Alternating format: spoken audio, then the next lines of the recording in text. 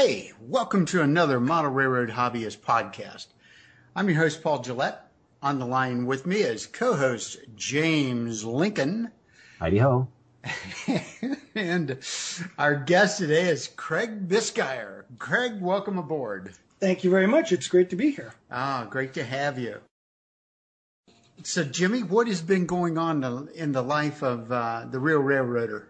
The Real Railroader. Well, the Boston commuter rail system got back and up to where it was before, which was pretty stinky, but at least it's running relatively normally.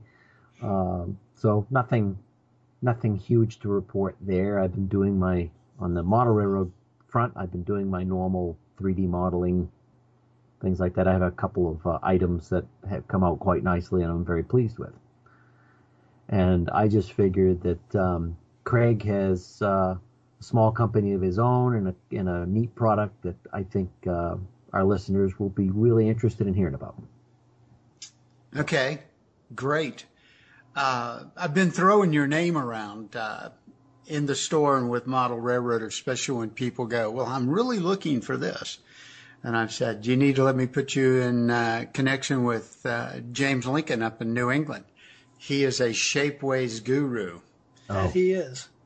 So anyway, yeah, I've got you up there with Albert Einstein.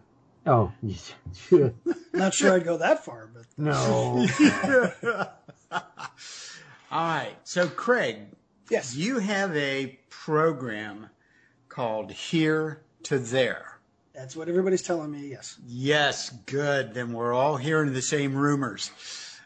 Tell us about Here to There. Okay. Well, let's see. On the highest level, Here to There is a car forwarding program, and it's similar in some ways to a regular car card and waybill system. If there may be some folks out in the audience who may not know exactly what that is, who may not necessarily be all that familiar with operations. So in short, what it is that when you operate a railroad, you need a paperwork system to tell you what's in the cars and where they're going. And what a lot of people do is they create what's called a car card, which is a paper representation of the cars that are on the layout. And within them, there's usually a pocket. And then there's usually a separate card, which is a waybill, which is meant to represent what the real railroads used to actually move traffic around. Where a waybill would be started by a shipper who would say, okay, I got 100 tons of widgets and I need a couple of boxcars to ship them and are going to XYZ industry over in Walla Walla, Washington. And so all that information would go on the waybill. And when the car got picked up, a copy of that would go with the conductor and stay with whoever was responsible for the train, pretty much all the way as those cars would go to wherever they were finally going to be dropped off. Copies would also go to the accounting department of the railroad and to the receiver and the shipper as well. That's sort of neither here to there, no pun intended, but basically the way that a car card system works is you have those two things. And a lot of times what people do is, in order to try and keep things moving, is they'll have a four-sided waybill. So the waybill will be printed on both sides with each end of it being this side up, so that you can start it off on side one, take it out, flip it over, and now it's side two, take it out and flip it back to front, now it's side three, flip it one more time, side four, and then finally go back to side one again. And the idea there is to have 4 different movements that would generally happen over 4 to 6 different sessions. And so by the time that the car repeats what it normally does, it's usually about, assuming you operate once a month, it's six months later before the car actually goes ahead and does that again. So that's one method of keeping track of things and making sure the cars are getting where they need to go. Another method that some people use is called a switch list. And there are computer programs out there that generate switch lists for you. Some of them actually do a pretty creditable job. My personal feeling on it is that because of the fact that very few of them are actually real time, what happens is you end up trying to plan out the entire operating session ahead of time so you can get all the paperwork done. And then what happens is that if somebody makes a mistake, that mistake can end up cascading down the line. Like, for instance, if a local goes out and forgets to pick up a car, and he comes back, and now in the yard, their paperwork says that they're expecting to have a certain car there, and the car's not there. They're looking all over for it. They don't know what to do. There's no information. So that can cause problems. That's why I try to stay away from those. Here to there is sort of a hybrid system. There's no switchless, but it is computer driven. But it's waybill only. And what I mean by that is that unlike a car card system where the waybills are permanent and they stay with the car cards, this is a system where the waybills are generated on the fly when the trains are ready to leave. Actually, ahead of time, but they're generated for each session. And what you do is instead of having a specific waybill that's married to a car card, it works very much the way a real railroad does in that you get the car cards. They're all based on traffic that has to be moved back and forth, whether it's empty cars or cars with loads. And what you do is when you're building the trains, you go in staging or when you're getting ready, and you find cars on your railroad that match what that should be. For instance, if there's a load of widgets, it has to go into a boxcar that's going west. So you're going to want to try to find one of your home road cars, or you're going to try to find a car from the west that needs to go back home. And what you'll do is you pick that car and then write down the car number and the railroad name on the waybill itself.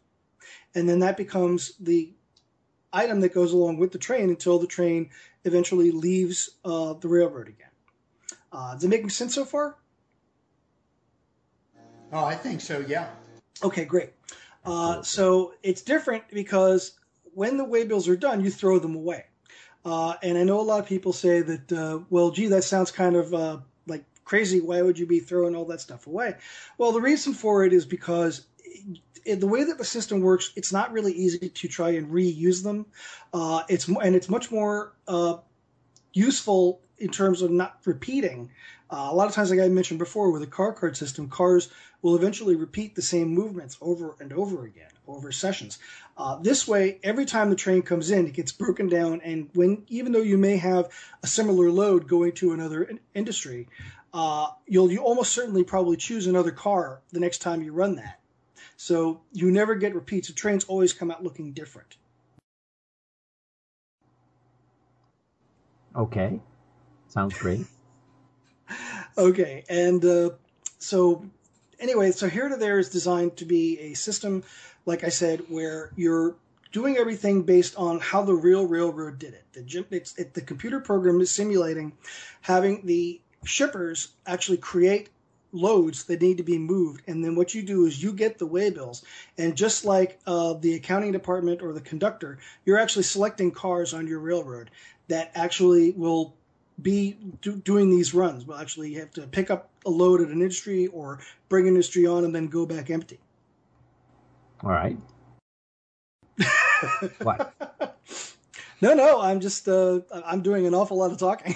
That's fine. I mean, what we're running into Yep. is, you guys don't know what it does. No, I have no idea. I have a vague idea what it does.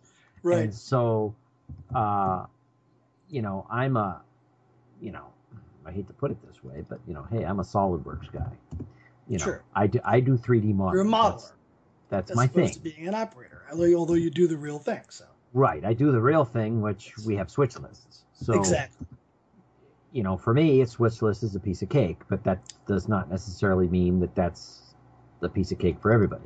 Right, and the thing is, with the switch list stuff, it's with the prepared switch list that the computers generate, you have to do everything exactly the way the switch list says to do it, or you can end up screwing up the session. Oh yeah, there's really very little room for trying to figure out a way to do it that might not necessarily be the way the computer intended for you to. Yes. Again, I'm thinking of, we get work assigned to us, and then you go out to where you've got to do the work. Right. And, you have a series of cars that go in and a series of cars that go out. Now, our work orders don't tell you how to do that. Exactly. It just says these cars go there, these cars leave there.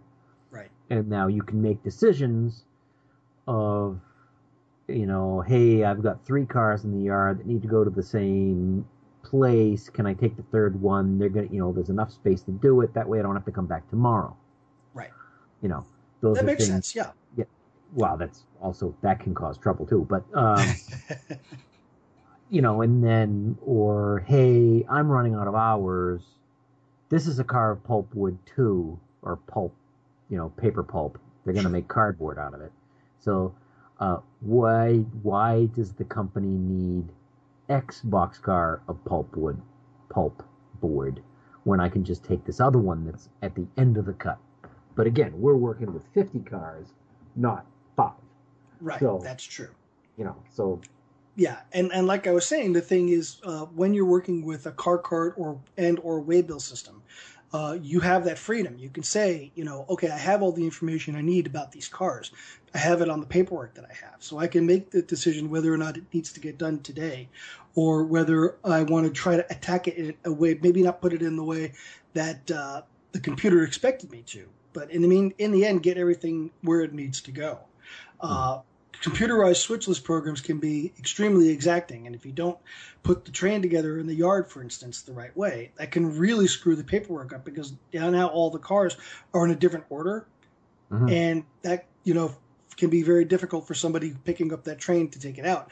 They're expecting everything to be in the order that they see it, but it doesn't always turn out that way if you don't get everything in just the way the computer says to do it. So with the car cards and waybills, when you have that, all the paperwork is right there in front of you, rather than a switch list where you don't have any information about the car except for where it's going. If the car ends up getting left behind, there's no clue as to what was supposed to happen to it. The computer knows, but the computer's not saying. You know what I mean? So a car gets orphaned, and it can sit there for a session, 2 sessions, because nobody knows what's supposed to happen to it. Whereas if you have the paperwork that travels with the car during the session, if it gets left, it's no big deal. The next train that comes by, next session, will probably say, oh, this needs to go. It'll pick it up, and no harm done. It might not make the train it was intended for, but it will eventually get where it needs to go. And that becomes an issue with prepared switch lists, because, as I said, once there's a mistake made, if the train's out of order, or if cars are missing, that can cause a problem down the line from one train to the next. And it's one thing that I've always had a real problem with. I know there are a lot of people who really like it, and I've worked with it, and I'm not saying it doesn't work, but it's just something I feel it takes the creativity out of doing the operations. As a person, I want to sit there and I want to have the information in front of me and say, okay, I want to make these decisions about how do I want to attack this job. Like you were saying a minute ago about having, depending on the time, depending on how many cars I have to move, those are decisions that you make out in the field. And I want to, as an operator, I want to be making those same decisions. I want the information that I have to be, that I can make actionable decisions on. And a switch list takes that away from me. Maybe what I'm thinking of as a switch list is totally different than anything I've been given from that's entirely possible. Railroad. Yeah, because if you've never used a switch list on a model railroad that's been prepared by a computer, it'll open your eyes. It's something that you probably wouldn't expect. I mean, I'm certainly of the ilk that I've operated on railroads where we write our own switch lists based on the information that's available. I've been a yard master, and I've been in charge of yards, and I'll say, okay, this train just came in. I'll go through the waybills quick, and I'll say, okay, the first 3 go to track 2. Next one goes to track 3. Next 2 go to track 4. And I'll write that switch list, and I'll hand it off to one of the yard guys. And they don't need to know any of that information, but I had to have the information in front of me in order to make those decisions. Okay, you know what I'm saying? So there's something behind that. Knowing where the cars are going and what's happening makes a huge difference. Okay, and with a computerized switch list, you have none of that information. See, what I'm talking about, what I would get at CSX when I was doing it, is a switch list that the yard master would give you is a computerized track list.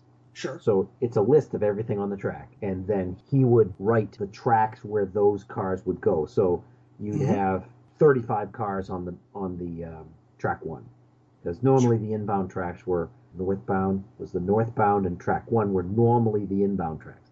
So they said, okay, track one, this is the order. So as you're looking at this line of cars, he'd say, track 12, track 8, track 6, track 8, track 6, track 12, track 11, track 4, and that's how you do it. And when I was, why do I need this pulp car instead of that pulp car, when if I try to get that pulp car at 10 miles an hour, it's going to be a long time. Sure. Getting that pulp car because it's 50 cars away. But that happens to be the one that they want. Right. And, so again, I'm getting a track list, and on the track list is reporting mark, car number, placement in the cut, which is actually the first thing that you get. Okay. And then the commodity that's in there, and then whether it's loaded or empty. And so it'll say pulp and then the company that it came from. Okay. So I knew that, Saks is getting 4 pulp cars from XYZ company. Sure. Well, he wants the one at place 27. I'm running out of time. Yep. There's another pulp car at place 7 from the same company. I'm taking that one. I'm making a command decision, and I'm taking that one because I don't want to wait for the 27. Okay.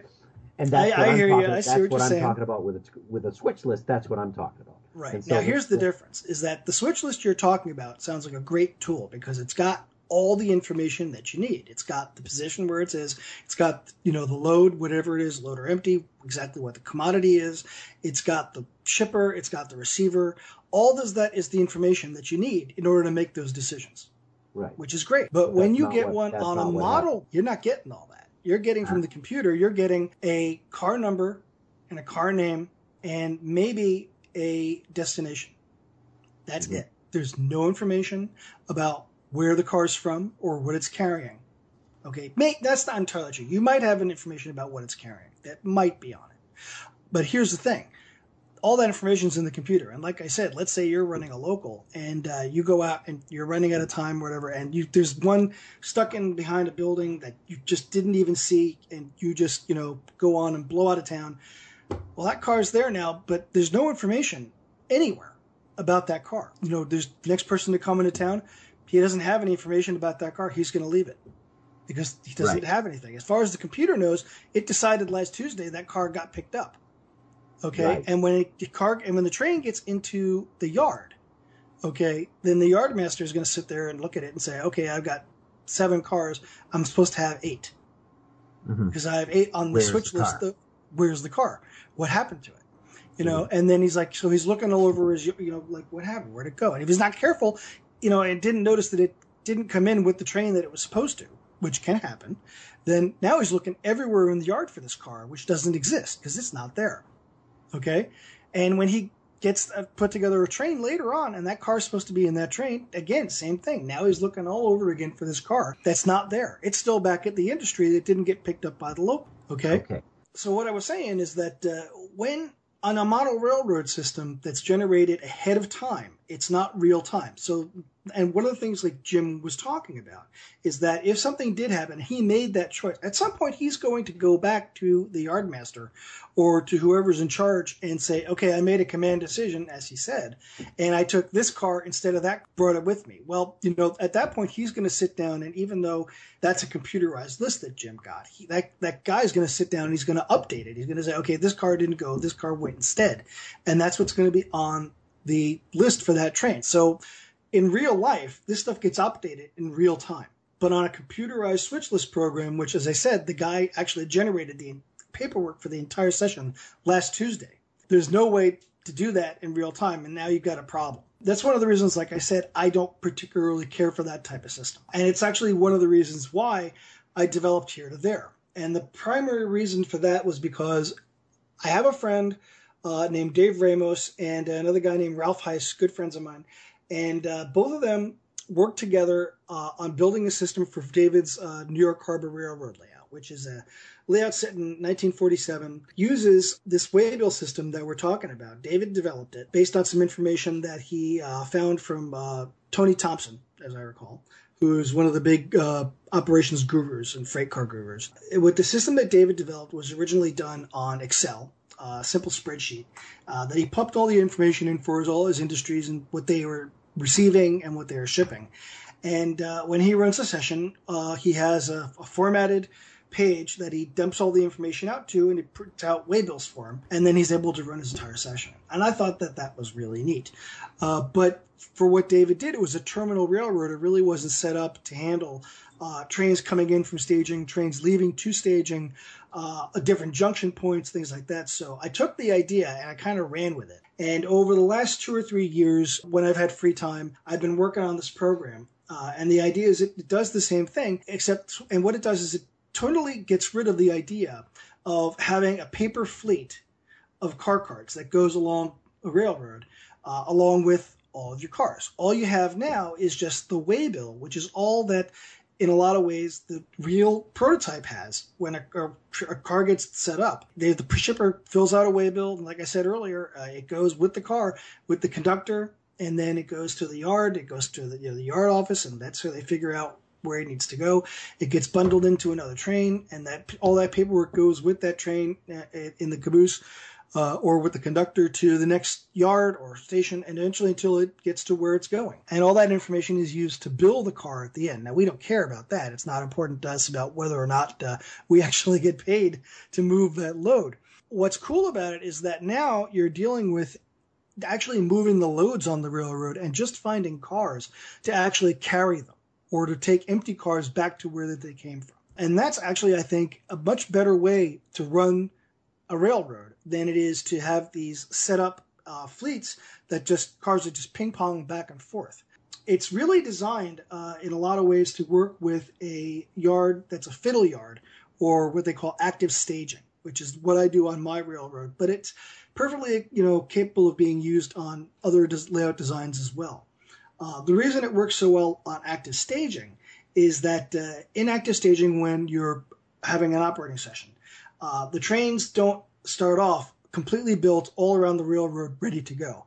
I don't have that many cars or locomotives. I can't afford to do that. So one of the things we have is an active staging system where we'll start off with a few trains and staging that are prepared for the beginning. And then as the session goes on, the trains will leave and go out onto the railroad to go do what they do. And as the session goes, other trains will finish their jobs and end up coming back into staging. When that happens, those trains get broken down. The locomotive gets sent off to a service area, and the boxcars, flat cars, gondolas, they all get picked up and actually taken off the railroad and put onto shelves or into drawers, because there's not enough room to stage every single train.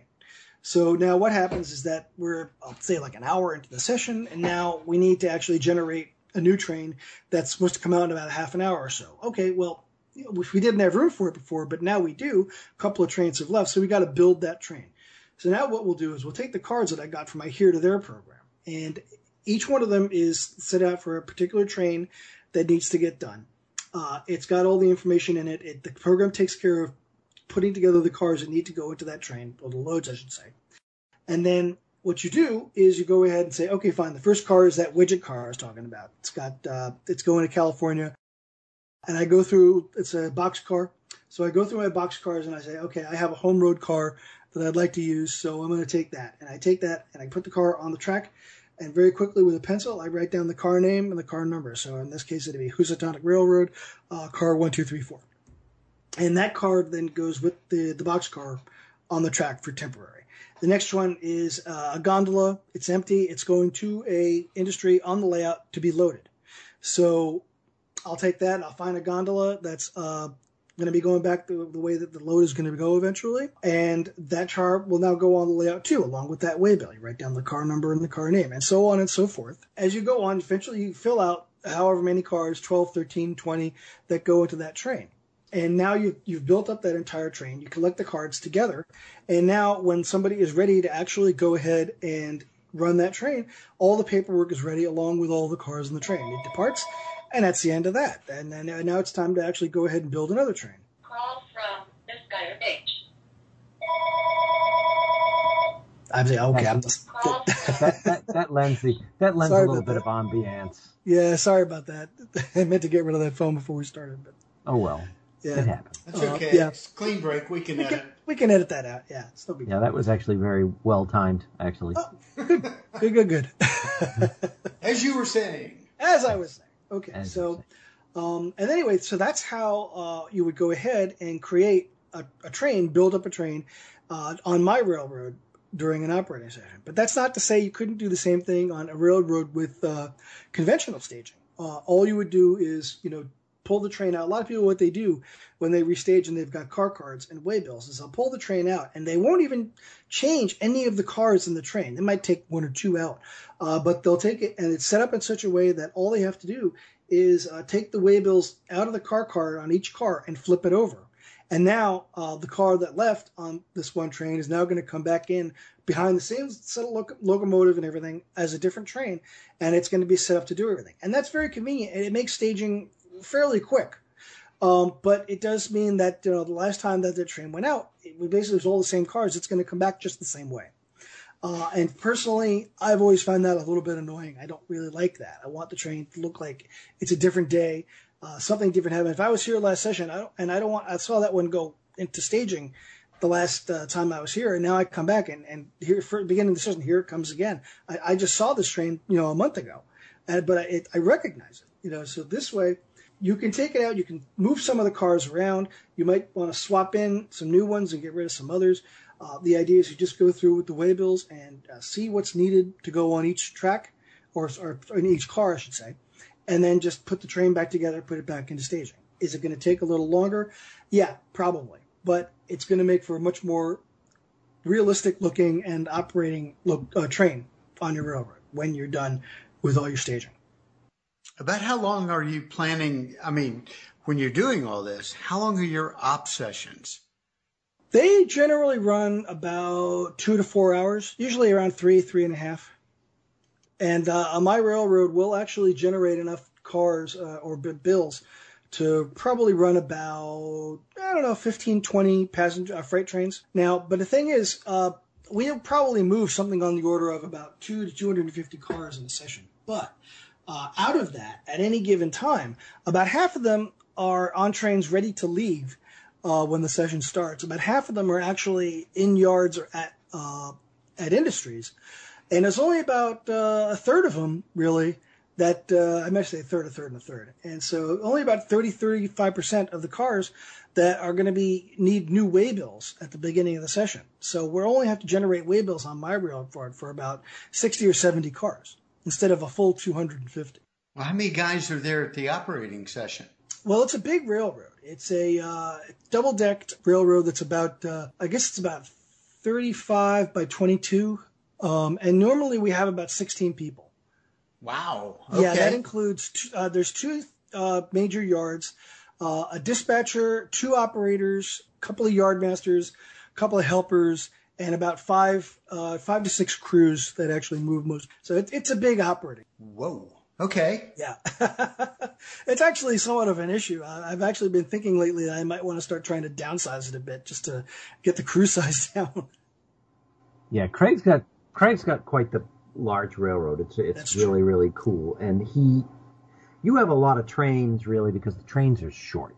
That's true, yeah. Since I model 1892, and the large trains usually about 12 to 15 cars, we tend to have more trains than a lot of other people would. What period are you doing? 1892. 1892. Yes. Small American-type locomotives, 10-wheelers. The average boxcar is 32 to 34 feet long. It holds about 20 to 40 tons as a general rule. So it's small cars, small trains. Post-Civil War. Yes, post-Civil War, definitely, before the advent of steel frame cars, No kidding. Mm-hmm.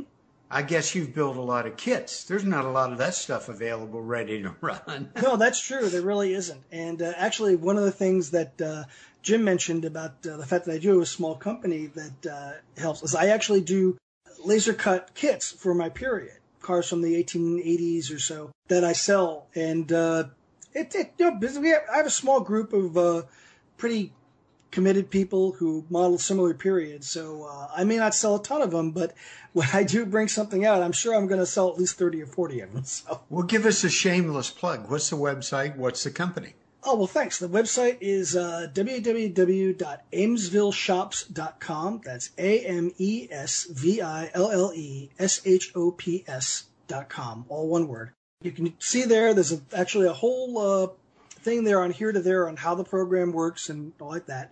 But there's also obviously several pages on the different models that we produce. And Jim's actually built one of them. Yep. So sent him one. He did a really wonderful job with it. I've gotten a lot of really good feedback from people I've worked with that they're relatively simple to build and come up and build up into a fairly nice looking car. So I'm pretty happy with that.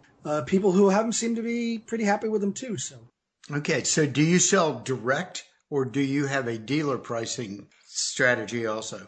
Well, I don't sell nearly enough of them to really have a dealer pricing, so I do. I sell them direct from the website. Okay, because I get people in the store going, well, I'm doing the late 1800. Do you now? Yeah, and they're going, well, and there's such a dearth of stuff available, and now I can write this down and go contact this guy. Absolutely. And, I'm sure that if you wanted to have stock a few of the cars that we make, I'm sure we could come to some sort of arrangement. So, okay, yeah, we've got here in the desert, we've got iguanas and snakes we trade all the time. Outstanding. Yeah, I can say that the kit was easy to build. I messed up something. I mean, the nice thing about working with wood as opposed to plastic is I messed something up and I had to. It's a laser cut sides that you build a interior frame, at least on the boxcar, the XB boxcar. You build an interior frame and then you laminate the siding on it. And while it was setting, one of the sides shifted, so it started like drooping down one side. So I had to peel it off, which wasn't a whole lot of fun because I had used a lot of wood glue.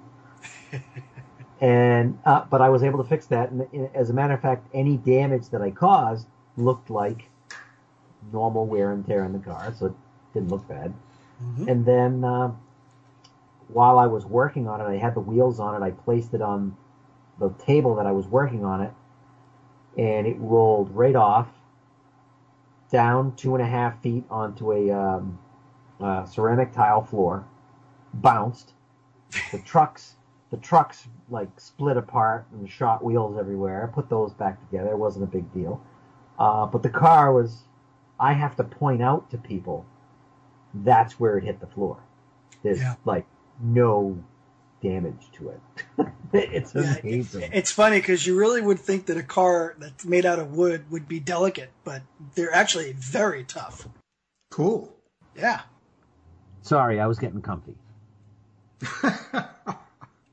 Okay. Sorry, I go from in the bucket to out of the bucket. Sorry. I was leaning back and thinking. I see the support staff's in the background. No, that's not mine. That's his. That's Craig. Yeah, those are mine. Sorry. The UPS man just drove by and. That's okay. James Two Dogs get iTunes credit for being a part of the show staff. So your dog can be a guest star, special just like guest you. Parker, yes. Special guest star, yes. But no, I was particularly because I was very upset when it hit the floor, and then I looked at it and it's like, wow, it actually looks like damage to the roof.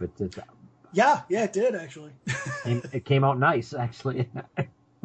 I'm not going to recommend dropping it on the floor, but it actually came out pretty good. It's kind of funny.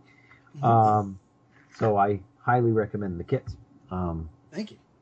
Yeah, very easy to build and different. It's not the normal thing that you build.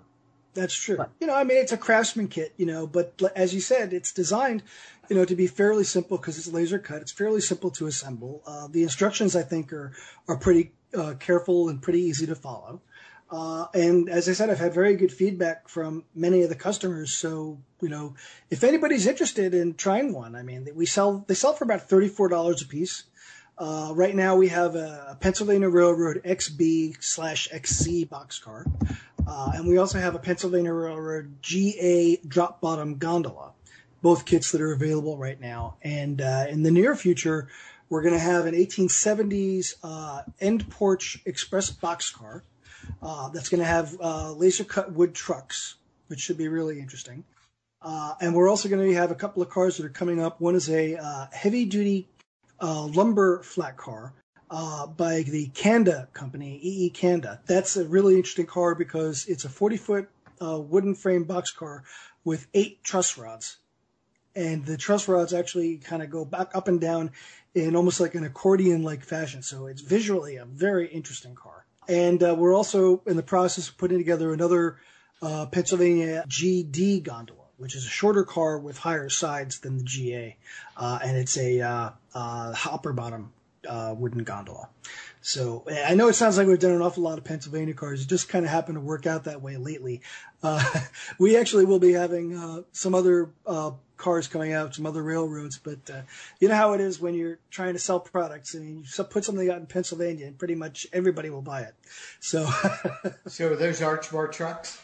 Yes, they are. In fact, we recommend arch bars by Tahoe Model Works. They make a very nice 5-foot wheelbase Delrin truck, which has removable brakes, inside hung brakes that you can take out if you don't want to use them. So they are really, indeed really nice trucks. They do. Beautiful. Yep, we sell them. What about couplers? What's appropriate for that era?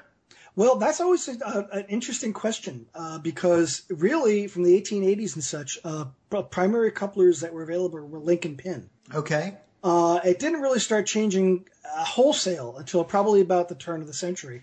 You started getting Janney knuckler couplers probably in the middle to late 1880s, I think. But the thing is, even then, most couplers had a slot and a pin, so that you could still interface them with link and pin cars. When I was doing my railroad, I made a conscious decision, even though I should have probably between 70 and 80% cars with link and pin. I didn't want to deal with that in HO scale. That's just, I am 53 and my eyesight's not as good as it once was. And I just did not like the idea of trying to bend over and try to, see in there to try to get a couple of pins around a link. So I made a conscious decision to use the Kadee scale couplers, which I think look pretty good. And the cars are actually set up to take a Kadee coupler box. So although if you wanted, I'm sure that you could probably come up with a receiver, a thing like the CalScale or one of the companies sells them. And so you could probably retrofit it to actually use link and pin couplers. Okay, or use those scale chain links and then somebody's bolt detail slip down through there. Exactly, yeah. Well, Bernie Kopinski has done working link and pin couplers on his Civil War layout. Yes, but that's O-scale, though. But that's O-scale. So he also has working brakes on some of his boxcars, which is insane. Yeah. If you took that link and pin adaptation, because these cars are so short, you could actually leave them semi-permanently coupled together and just pick up 2 and 3 cars at a time. Yeah, that's true. Yeah, the way we do intermodals like the GSC cars from Walthers. Sure. Yeah, that would be a possibility. Okay. But then that kind of alleviates the whole here to there, different cars in the train, different order thing. Well, yeah, that is true. But it could be done. If you wanted to model link and pin, that'd probably be the saner way to do it. Yeah. Now you're not modeling the Pennsylvania Railroad. No, I'm not. But even in my period, the Pennsylvania had an absolutely huge fleet. So every train should have at least a couple of Pennsylvania cars in it.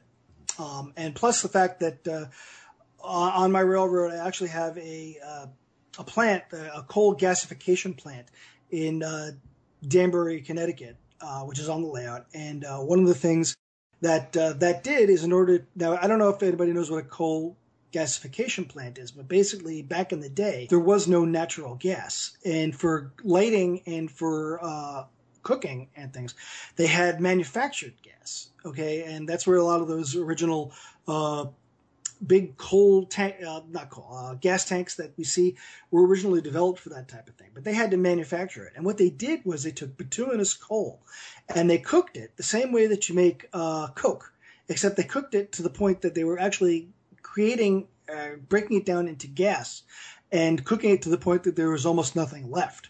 Whereas when you're making coke, you break it down to get the oxygen out of it and make it a lot more, get all of the impurities out so it burns hotter, usually for making steel. But the same process can be used to create manufactured gas. Or one of the industries on my railroad gets an awful lot of bituminous coal from Pennsylvania. And so that was definitely an impetus for making Pennsylvania Railroad hopper bottom guns and drop bottom guns. That's not pinch gas, is it? No. Pinch was another type of manufactured gas, but it's a little bit different. Okay, because you made a one-off. Now you're not going to do the pinch gas car as a kit. Well, a lot of people have asked me to do that car, and I guess it's a possibility eventually. No, the reason I asked about, I knew kind of the answer, but the answer is really in 1890 everybody should have Pennsylvania Railroad cars. Exactly. Yeah, so that's why they're kind of, whether you model the Pennsylvania or not. Yeah, they were pretty much ubiquitous. Everywhere you looked, you'd find them, so. Right. I can understand why somebody might not want to necessarily buy a Colorado and Southern car if they're, modeling in the Northeast. But, you'd see one once in a while. But Pennsy cars you're going to see everywhere. Probably the vast majority, a lot of the pictures that you probably have, because it's not like you're overflowing with photographs from 1892. You'd be surprised. It's actually more than you might expect. Really? Yeah. Okay. Yeah. It's actually one of those things about, modeling in the early period is that you're right. There's not a ton of stuff, but what there is gets shared quite a bit among people who are enthusiasts of the period. And so there are books out there with early pictures. And a lot gets shared. The internet's been a real boon to all kinds of modeling, and early period is definitely one of them. It's a lot of information gets shared through Yahoo groups and other websites, things like that. So Facebook, another thing, has been huge for that. So it's a great time to be a modeler because the information is so readily available now. Right. Even things you don't have, you can call up people and say, "Hey, I don't suppose you could draw this for me, could you?" Yeah, we wouldn't know anybody who might do that now, would we? No, I wouldn't know anybody who does that. What Jim is referring to is a couple of weeks ago, I contacted him. There's a car I'm considering doing for my line, which is a Lehigh Valley heavy-duty flat car. In fact, we have pictures of them that show them carrying naval guns that are being prepared for the Spanish-American War. And it's a really neat car. And one of the things I'd really like to do about it is the trucks, which are unique and nobody's ever done them. So I managed to get some, not great, but relatively decent pictures of the cars. And I sent Jim a note and said, "Hey, think you might be able to draw these? Might be able to get them done in Shapeways so we could cast them?" I was like, "Do you have any drawings?" As a matter of fact, I do. As a matter of fact, I do. That's right. And I was like, "Okay, do you have any pictures?" Got that. Sorta. They're not the best pictures, but they are pictures. But I do have pictures, yes. Yeah. So and that goes with what we were just talking about. You look around far enough, you may not be able to find everything, but you can find a lot. Well, what got you into this time period? You're kind of a minority, aren't you? Very much so, yes. What kind of got me into it was originally I was a 1950s freelance modeler, and I kind of said to myself, I want to model a particular freelance railroad. I was trying to think of what to do, so I opened up an atlas, and I said to myself, well, let's see, I like New England, so I kind of started looking around in Connecticut and Massachusetts. And I said to myself, well, you know what? Railroads often follow rivers. So let me look at the names of the rivers. And I came up with the Housatonic, which was a river that runs in Connecticut and Massachusetts. And I thought, well, that sounds really good. So I said, well, I'll do the Housatonic Valley. And that became the freelance railroad that I modeled for about 4 or 5 years. And I made a bunch of 1950s equipment, some of which I still have. But the thing was, I found out not too long after I did that there actually had been a real Housatonic railroad. And that annoyed the living snot out of me because I thought, I wanted to be original. I didn't want to have to, model something that already existed. But as I found out about that and I started doing more and more research on it and finding things in books, and I started finding out that it was way more interesting than what I had come up with out of whole cloth in my head. And eventually I kind of got to the point where I started really getting the prototype bug. And I had to make a decision because I said, well, the real Housatonic was taken over by the New Haven in 1892. And there's a long story behind that, which I won't go into. It's up on my website, HousatonicRR.com, if anybody wants to go look for it. But the railroad was taken over then, and I said to myself, well, if I want to model it and have the traffic density and have the heavy-duty railroad that I really want to I have to model it in 1892, because by the 1950s, it was pretty much a shadow of what it had been. There was like maybe 1 or 2 passenger trains a day, and I think 2 or 3 freights, and that was really about all. It had some interesting things. It had, RS3s and a couple of other interesting locomotives. And it was a nice single track line and all, but I really wanted something that was going to be a lot more hectic, a lot more dramatic. And the only way to do that prototypically was to go back to 1892. And so I started thinking about that. I had a lot of friends who were very supportive and basically said, well, look, we know that you like the 50s, but this guy's modeling the 50s, that guy's modeling the 50s, that guy's modeling the 40s. There's plenty of people around who are modeling that period. If you want to fix, you can go visit any of them. Said, but nobody's doing what you're thinking about doing. And and they said to me, "Are you sure that you can handle what's needed in terms of the model building?" I said, "Well, yeah, I think I can do it because I'm a good scratch builder and I like working with models and like that." I said, "The only thing I really have that's really a problem at this point is the locomotives." And about the same time, Bachmann came out with their 460 and then the 440 that they have. And that was pretty much the nail in the coffin. That's what did it. So that drove the decision to start researching and really model the 1890s. And I started the railroad back in 2003. And the rest is history, as they say. Very cool. And you've done a nice job. I've visited but never operated. Yes. And Jim actually has done a little work on the railroad here and there, being the traveling turnout priest that he is, has actually come in. He's actually laid 1 or 2 on my railroad, which is nice. 3. 3. Okay, talking about that, then backing up, what code track are you using? Good question. For the most part, it's code 70. Okay. Yeah, because I wanted to use 55, but I thought that would just be a little too insane. Okay. Kind of like the Lincoln Pin stuff. So I made a decision to go with code 70. Okay, are you DCC? Yes, absolutely. NCE DCC. We don't do any consisting because there wasn't any in the 1890s. If a train needs to have 2 locomotives, it gets 2 crews. So. Okay, all right. Mm-hmm. Now, are you doing sound? Yes. Yeah, I'd say about 80 or 90% of the locomotives have sound in them now. Some have the latest Digitrax stuff, the Soundtrack stuff. Some of the older locomotives have the older, 8-bit sound, but they still work. And I think it really adds a real dimension to it. It really, especially with steam, helps people to operate at scale speeds, which is one of the things I really like about it.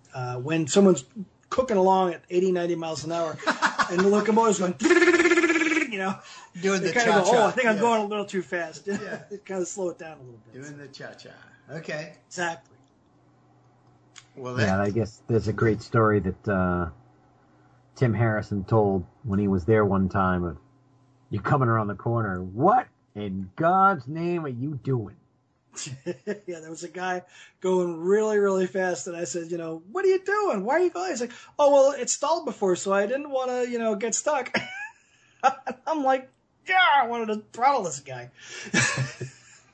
I'm like, you see everybody else is running 20, 25 miles an hour? Like, why can't you do that? I don't know. It was very frustrating. I don't know.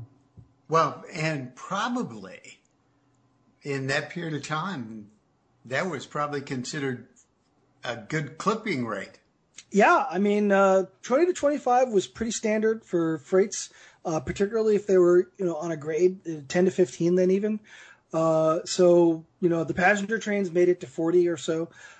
So, that's one thing. Small trains, short trains, slow speeds. It really is a lot of things that take a large railroad and actually make it feel even bigger. That was definitely one of the pluses when I was designing it.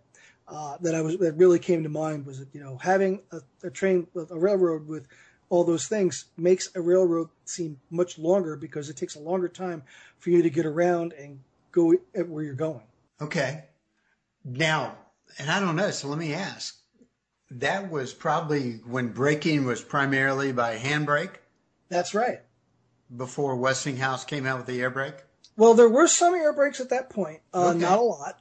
The way that the prototype did it is that they would run all the cars with air brakes up towards the front of the locomotive, and anything that didn't have air brakes would end up behind. So what would happen is that they'd be able to control the air brakes from the locomotive, but you'd still have to have guys up on top, the brakemen, to every 2 to 3 cars to actually set the brakes when necessary. And in fact, one thing I really try, it's not always successful, but when we're operating, I really try to have my operators, if they're going to try to slow their train down, I always want them to try to signal for the calling for brakes, which is basically just one short toot before you start to slow down. Because in real life, what they would have had to do is the engineer would have, in a situation where he needed brakes, he would have just hit the horn, just toot like that, and that would have told the brakeman start applying the brakes. So little things like that, operations-wise, can really help set the period and make people feel like they're really, doing the things in that era that were done. It's not always successful trying to get everybody to do that, but when it does, it's really kind of fun. Going back to the here and there, or here to there. I'm sorry, I said that wrong. Here to there, yes. That's okay. Now, is this software that someone buys if they want to use your system, or? Yeah, that's how it's going to work. Right now, we're still in beta testing, but I'm hoping we're going to have it available starting sometime this summer, or at the very latest this fall. And I'm not sure about the price yet. It's probably going to be somewhere between $50 and $100, probably closer to $70 or so. Okay. But it'll be a self-contained thing where you get it, you install it on your computer, and you can. Here's another great thing about it too. It's going to come with the database that the operations SIG put together a number of years ago.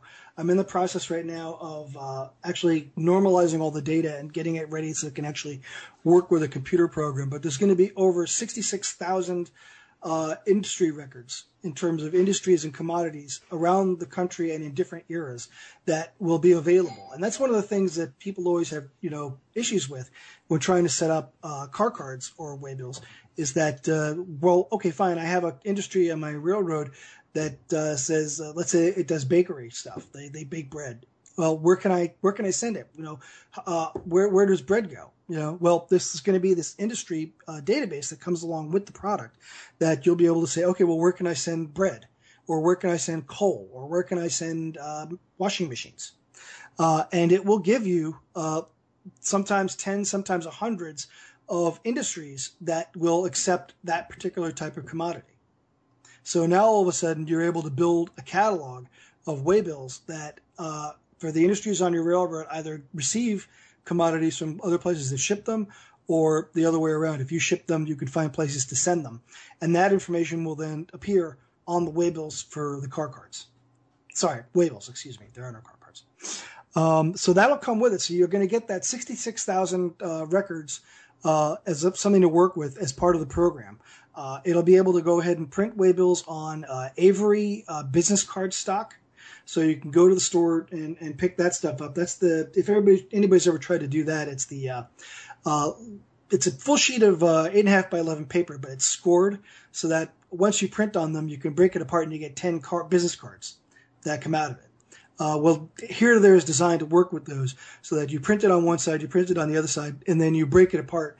And you have individual cards that are 2 inches by 3.5. So that's how you do it. And there's also cutters available, or you can cut them by hand if you want to, if your railroad's not very big. But that's how you would get the waybill output.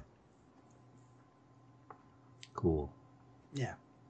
So, and I think that it's going to end up being a really interesting product. I think people are, after they get over the strangeness of it, because it is a different way of doing things, I think a lot of people are really going to start enjoy enjoying to use it because it's going to make things a little bit more realistic on people's railroads. And it's a system, like I said, that actually follows the way that the prototype works rather than it's a model railroad convention. There are constraints on the number of cars and locomotives or trains, let's say, that you can put into this operating model? Oh, absolutely, yeah. First of all, when you create the program, when you put your railroad in, you start off by defining the railroad. You define the towns that the railroad is part of, the sidings in those towns, the industries that are on the sidings, and then the commodities that those industries either produce or receive. So it's a bit of a setup that you go through in order to do this, and it does take a little while. But it also comes up with the trains. You also input the trains that you want to run, and you put in where they're going to run from and to, and what connections do they have. So it'll connect with interchanges for other railroads, yards that are defined by you, so things can go there and get switched onto another train. And then it will automatically figure out for you when you select the waybills that you're doing, and then it figures out which trains to put them into. And the trains are defined in terms of how many cars can they take. There's a setting that says, I want to have so many spots reserved for cars that are handled locally, and the rest can be filled out with through cars if it's a through train, things like that. So there's an awful lot of different constraints and selections that you can make in order to keep everything going just the way that you want it. I think that it is. I've really sweated the details on it, and I think that, I'm hopefully going to get some feedback from some of the beta users in the next couple of weeks. And, if they have any ideas that'll help make it better, that'll be great. I'll try to include them, and, we'll see. I think that people are really going to like it. Now, how long have you been working on this? I've been working on this for probably close to 4 years. I did take a hiatus. I took a hiatus on it for about 2 years when one of the reasons I originally started developing it was that I needed to learn database structures for work. I was out of work and I was trying to find a job, and I needed to learn how to write SQL Server. So part of my training on that was to actually develop the database for this program. And eventually I realized that was a poor choice for a consumer product. Because SQL Server, if you know anything about how that works, it's a very large, very unwieldy program. It's very powerful. It's certainly more so than it needs to be for this small application. So I recently, in the last 3 months, decided to change over into a smaller, more agile, easier to distribute SQL driver. And so now we've gone ahead and we've moved all the stored procedures over and the tables and everything, and it's running quite well. So now it's actually getting to the point where it's distributable in a very easy way. And so that's really what has made the difference in the last few months. We're getting able to. It's almost been ready to go for about 2 years, but now we can actually finally put it on people's desktops, which is great. The beta testing is actually being done by people creating the waybills, the loads, and actually applying it and operating it on their railroad? That's the plan. Yep, that's the plan. The idea is to have people who have operating railroads take a copy of the program and input all the information about their railroad and about their trains, and then go ahead and use it to generate waybills for sessions, run them, and then, see how that goes, and run another one, basically run 2 or 3 sessions and see that everything comes out. What do they like? What do they not like? That type of thing. So, and so far the feedback has been good, but there's not a whole lot of people who've actually seen it yet. So very soon, I hope. When it is available, when it is finally available for purchase, it'll be available on AmesvilleShops.com. Oh, okay. Very good. Very good. All right. I wonder if it would pay, and this is just thinking out loud, to submit an article on this to MRH Mag. Oh, I am planning on doing it. Okay, very good. Mm-hmm. All right. Yeah, to go. Yeah, I just wanted to get everything all set up before, submitting the article, so that at least if we do make any last-minute changes, they'll be included. So. And I'm sure just being here with James and I, you'll be inundated with people as soon as this hits, but yeah, wouldn't Well, I certainly hope so. it would. I'd certainly like to sell a film. Yeah. Certainly won't hurt. No. Well, I think it's an intriguing idea. And we've talked to different people on different shows that have all kinds of control systems and so forth. I still have 50-year-old model railroaders and stuff where people used to put lean cards, index cards up against the cars. Oh, sure. Or use thumbtacks to stick a note to the top of the car. I've seen that. And run around, and that just always amazed me that, let me spend a couple hours here detailing and weathering a car and then put a Post-it note on it. Yeah, it doesn't seem to make a lot of sense. No, I thought it was counterintuitive to me, but, I'm kind of I'm not an operations guy, so I just kind of like watching trains go round the track. And there's nothing wrong with that. Yeah, well, fortunately out here in Phoenix, I had room for a very large railroad with 50-foot straightaways. But in the relocation to New Orleans, that is yet to be seen whether I'll have that kind of room or not. So, well, it's a lovely town. That's what my wife tells me. She's already there. So I'm in the desert waiting to get the house sold, and then I'll follow the moving van out of town. Yep, be closer to Jimmy and Chris. Sorta. Yeah. Instead of 3,000 miles away, it'd only be 2,000 miles. Right. Yeah. It's a step in the right direction. It's a quantum leap. So, speaking of the MIA, Mr. Palomares, did you hear anything from him? I guess business got in the way. I did. He pinged me back, and he said, I said we were, on with Craig, and he said, just keep going, and he'll chime in another time. Well, that's okay. That's all right. You and I have broad enough shoulders to carry Chris's load, so it's okay. So, and if there's just one more thing I'd like to mention is just, we're all brothers here in podcasting, and I just wanted to mention that I'm also the co-host of the Model Railcast show, MRCS. So if anybody's interested, Model Railroad Hobbyist is a great thing, and really happy to support it. We'd sure love to have people. If you haven't tuned into the Model Railcast show, try modelrailcast.com or look for Model Railcast, Ryan Anderson's Model Railcast show on iTunes, and have a listen to us, because we usually have some pretty good guests as well. We have a lot of fun, and we'd sure love to, increase our number of listeners. Well, coincidentally, when we started this podcast in middle of 2010, you're Craig. Ryan and I were the co-host.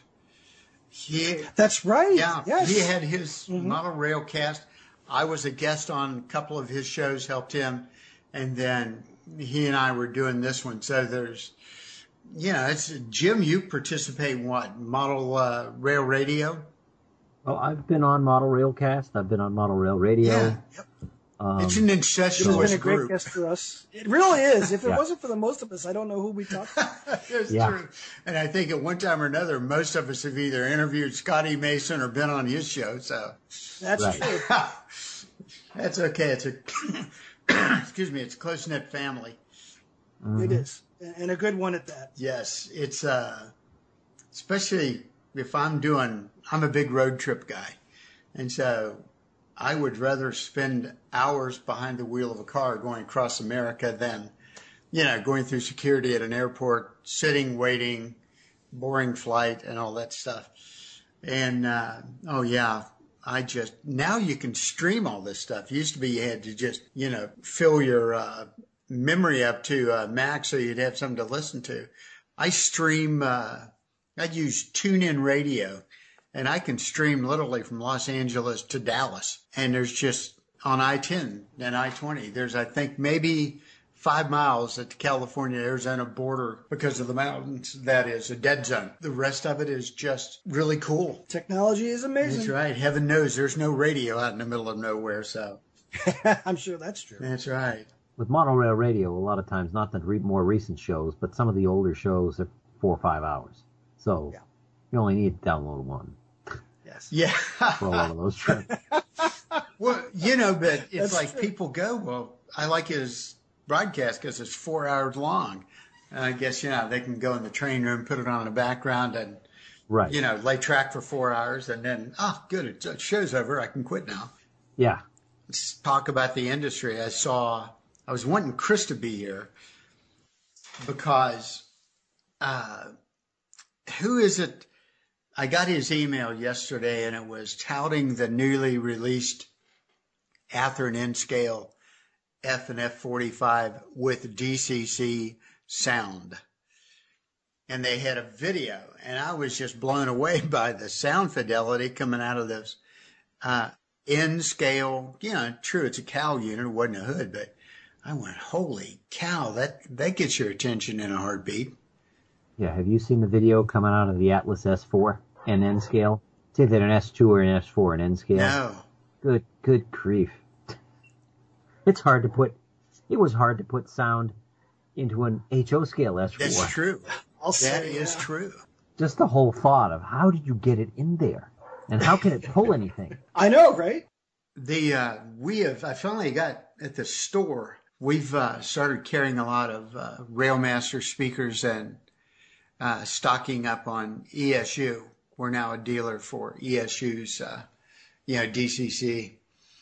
And I just finished 2 today before we did the podcast with sound, and I just love them. Are they the guys that make the wow sound? No, that's TCS. That's TCS. I'm sorry. Yeah. Yep. That's pretty amazing. We have those in stock also. I have never personally put one in, mainly because I've not had a customer request it, but rumor has it that with the 25th anniversary of Soundtracks coming up, I guess this summer, that there might be some eye-opening announcements on their behalf about product improvements, innovations, and so forth.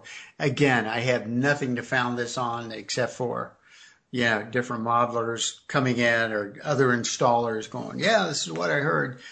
So I hope it's true. I love it when the industry keeps spurring the other companies on to improve, to deliver more and more. It's great. It's a great time to be a modeler. It really is. Yes, it is. It was interesting, though. I was looking on the diesel list, and they're kind of an eclectic bunch, but they know their stuff. Don't say.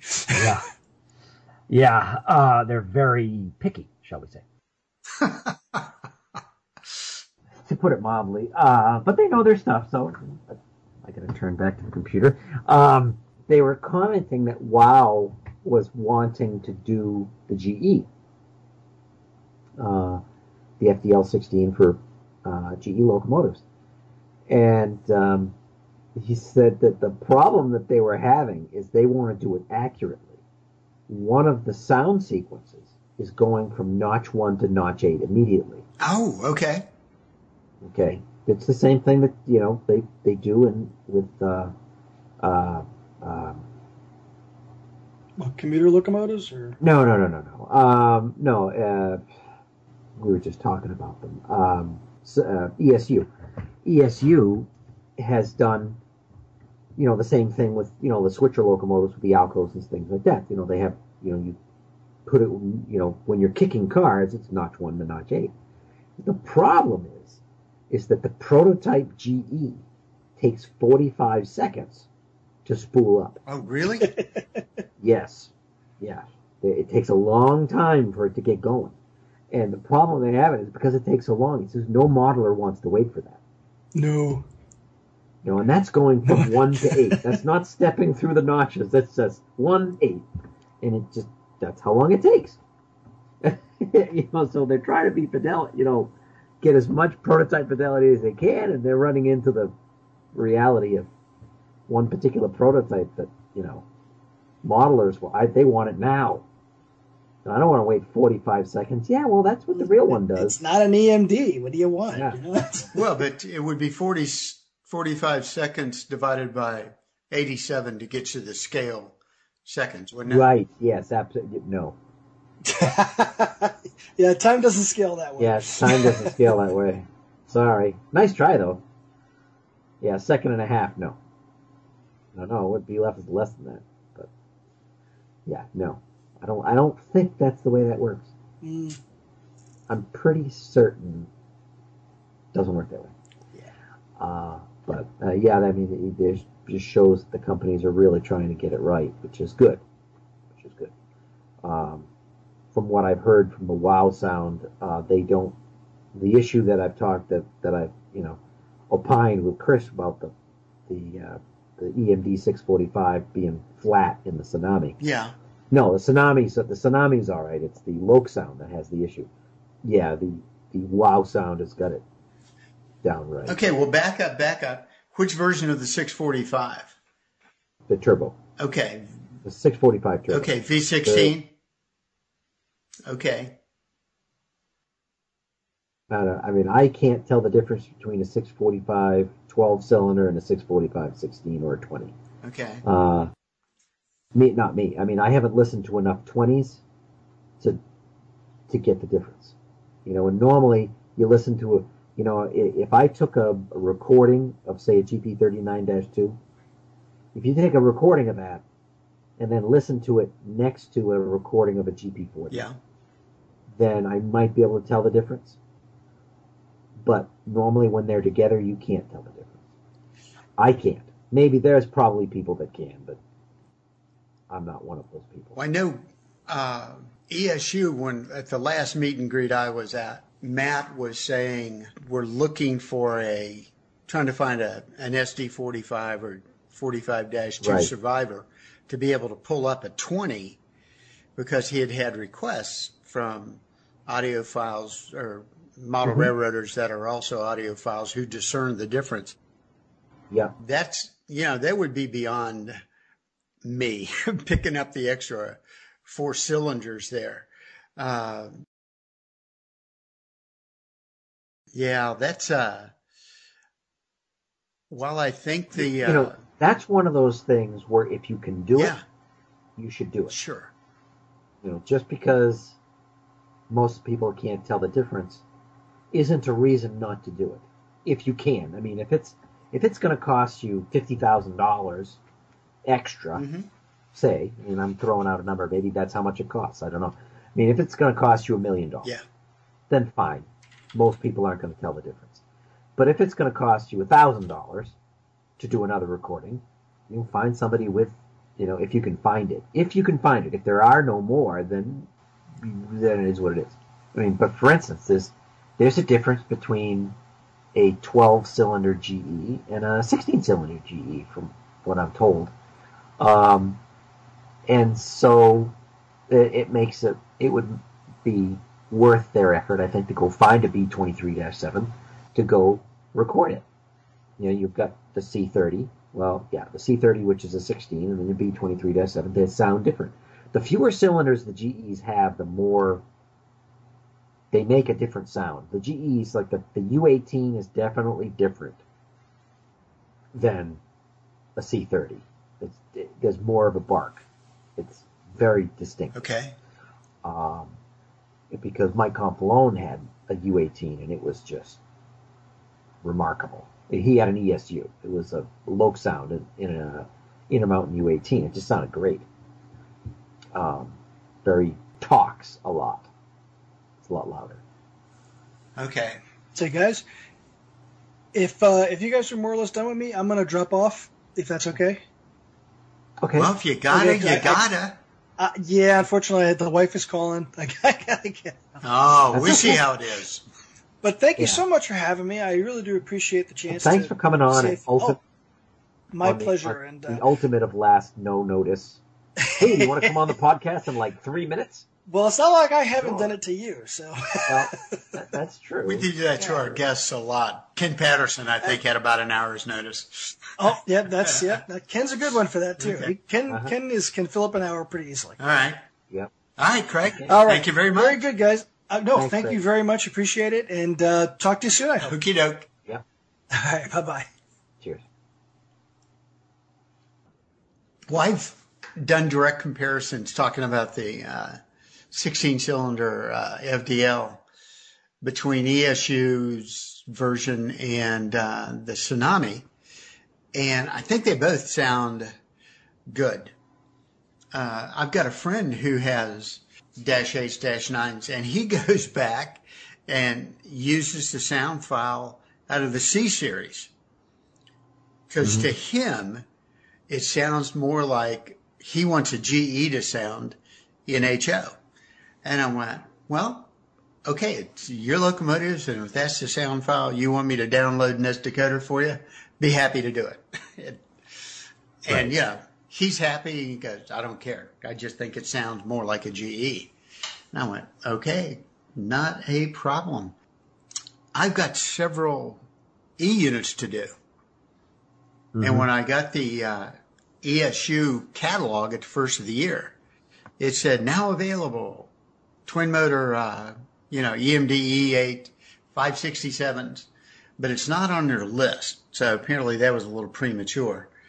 So I think my UPEs are going to be late model conversions to the 16-cylinder 645 non-turbo, which is what the UP did in the 90s when they rebuilt the Heritage E's.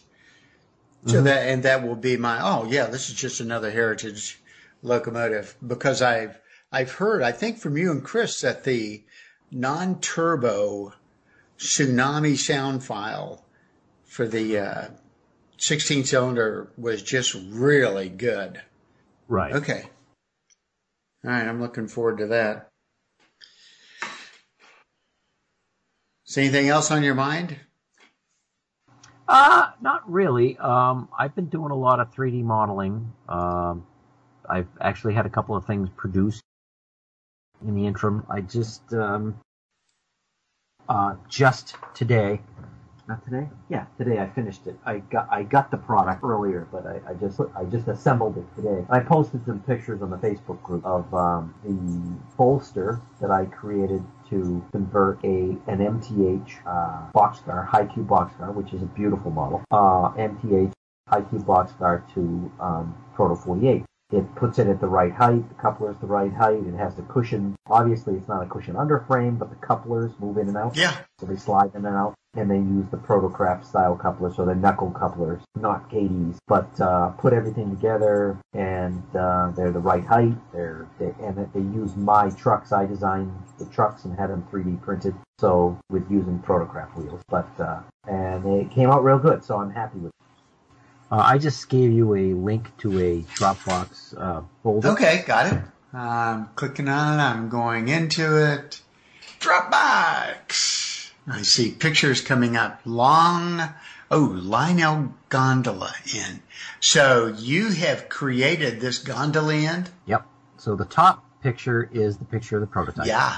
And then there's the pictures of the model that came from Shapeways, and then my 3D model. And then the drawings. And then drawings, yeah. So, wow.